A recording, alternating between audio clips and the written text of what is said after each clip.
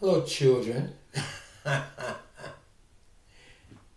This is day 4 of my American Cancer Society challenge of writing 30 minutes for 30 days. This is day 4. Welcome to the craziness that lives inside my head.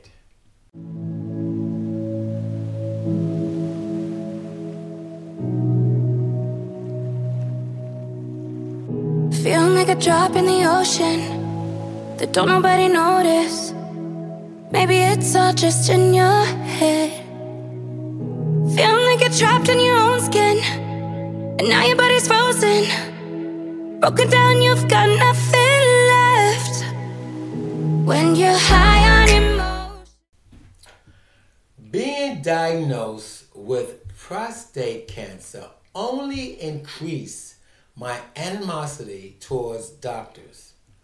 All my life, every doctor told me that I was obese, a walking time bomb. In my teens, they would say, "You'll be lucky if you live to see 25. When I was in my 20s, they'll say, "You'll be lucky to see if you're 40. When I was in my 40s in 1993, I had a doctor place me on a strict diet along with diet pills. I was a whopping 358 pounds. I experimented with the pills. I lost weight as long as I took the pills, but just as soon as I stopped taking them, the weight that I had lost returned with a vengeance. So I asked the doctor, "Do I have to take these pills for the rest of my life?" "Yes," she answered. "Well, I don't want to be taking pills for the rest of my life, so I stopped taking them." I explained to her. She went into a rage. "I'm a doctor. I spent 6 years in medical school and 2 years as an intern, and you're going to tell me that you're not going to take this medication?" I looked at her in awe. "I'm not taking them." I was defiant. Let's fast forward to 1997. That medication she insisted that I took for the rest of my life was taken off the market. It was called Fen-Phen. By the time I reached my top weight of 430 pounds, a doctor insisted that I get the gastric bypass.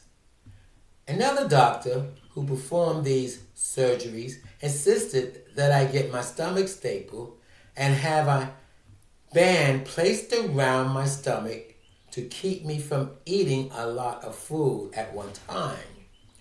I agreed to the stomach stapling, and within a year, I lost 130 pounds.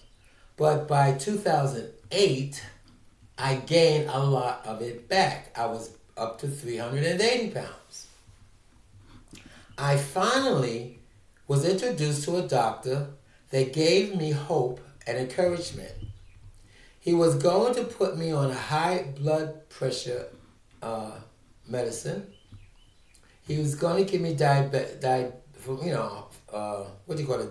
medicine. He was going to give me medicine for cholesterol, and he was going to give me medicine for my sleep apnea. I refused to take any of them.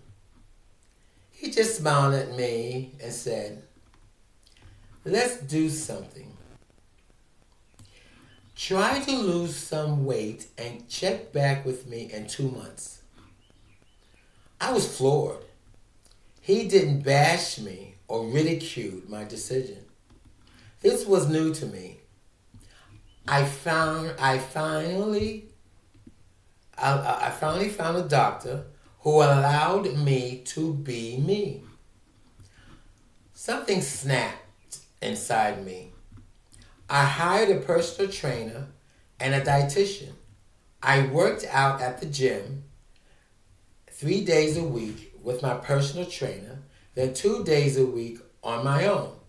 By 2018, I was down to 200 pounds. My lowest weight from 430 pounds, which was my top weight.